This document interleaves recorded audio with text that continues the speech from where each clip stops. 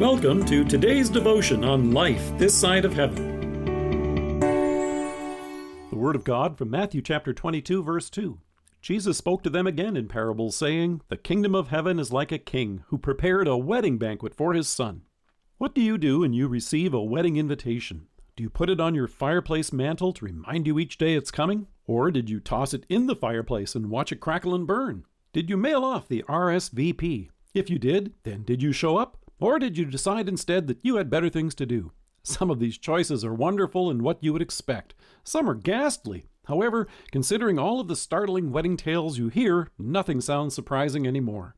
In this parable, Jesus describes a king who tells all of his guests that the time has come. The wedding banquet was ready. The king, as we hear, sent his servants to those who had been invited to the banquet to tell them to come. This wasn't a surprise last-minute invitation. They would have known about it well in advance and responded much the way you and I would respond to an RSVP. But then, just like one of those shows on television which chronicle the crass behavior that can sometimes take place with weddings, the guests did the unthinkable. They refused to come. Did the message not get out? Today we might wonder if the invitations got lost in the mail. So Jesus says, the king sent some more servants and said, "Tell those who have been invited that I have prepared my dinner. My oxen and fatted cattle have been butchered and everything is ready. Come to the wedding banquet." But now it was clear. We hear they paid no attention and went off, one to his field, another to his business. The rest seized his servants, mistreated them, and killed them. Shortly after the fall into sin, God promised in the Old Testament that the day would arrive when he would send a Savior who would redeem us from our sins. Through faith in God's promise, they rejoiced in his reconciliation and looked forward to the feast to come. However, as time went on, some who received that invitation initially with great joy then chose to toss it aside and ignore it. They chose to pursue work and business interests and other activities in their life instead as being more important. In love, God sent the prophets, but they chose to beat them and kill them. They refused his grace.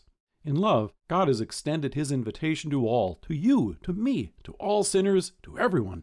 Now, in those days, kings would even provide the wedding clothes for the guests, befitting the royal court. Who wouldn't want to be dressed like that? However, there are those who still refused his grace and chose not to wear the clothes he provided. Instead of wearing the garments of salvation, they chose to come dressed in their own good works. So the king in the parable asks, "How did you get in here without wedding clothes?" Now it becomes clear why he was tossed out. Throughout this parable, he describes guests who chose to ignore the invitation, who chose to dig in their heels and wanted nothing to do with him. Then there were those who chose to attend but dressed in their own good works as if they deserved to be there. We tend to mess up when we're the ones doing the choosing. But being chosen is passive. It's a gift.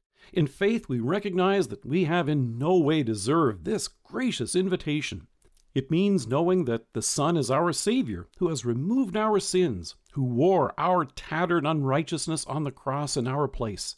It means that you and I get to marvel at the wedding clothes that God himself has given us in their place. Isaiah says, "For he has clothed me with garments of salvation and arrayed me in a robe of righteousness, as a bridegroom adorns his head like a priest, and as a bride adorns herself with her jewels."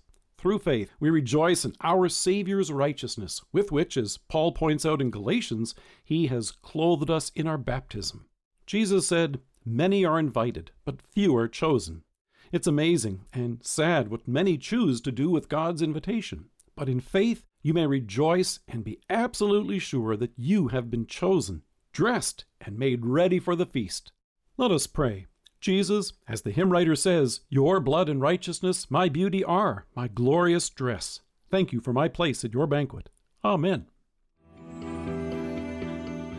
Thank you for joining us. If you're listening to us by podcast or on Alexa, we invite you to browse the resources that are available on our site at lifethissideofheaven.org. God bless you and have a great day.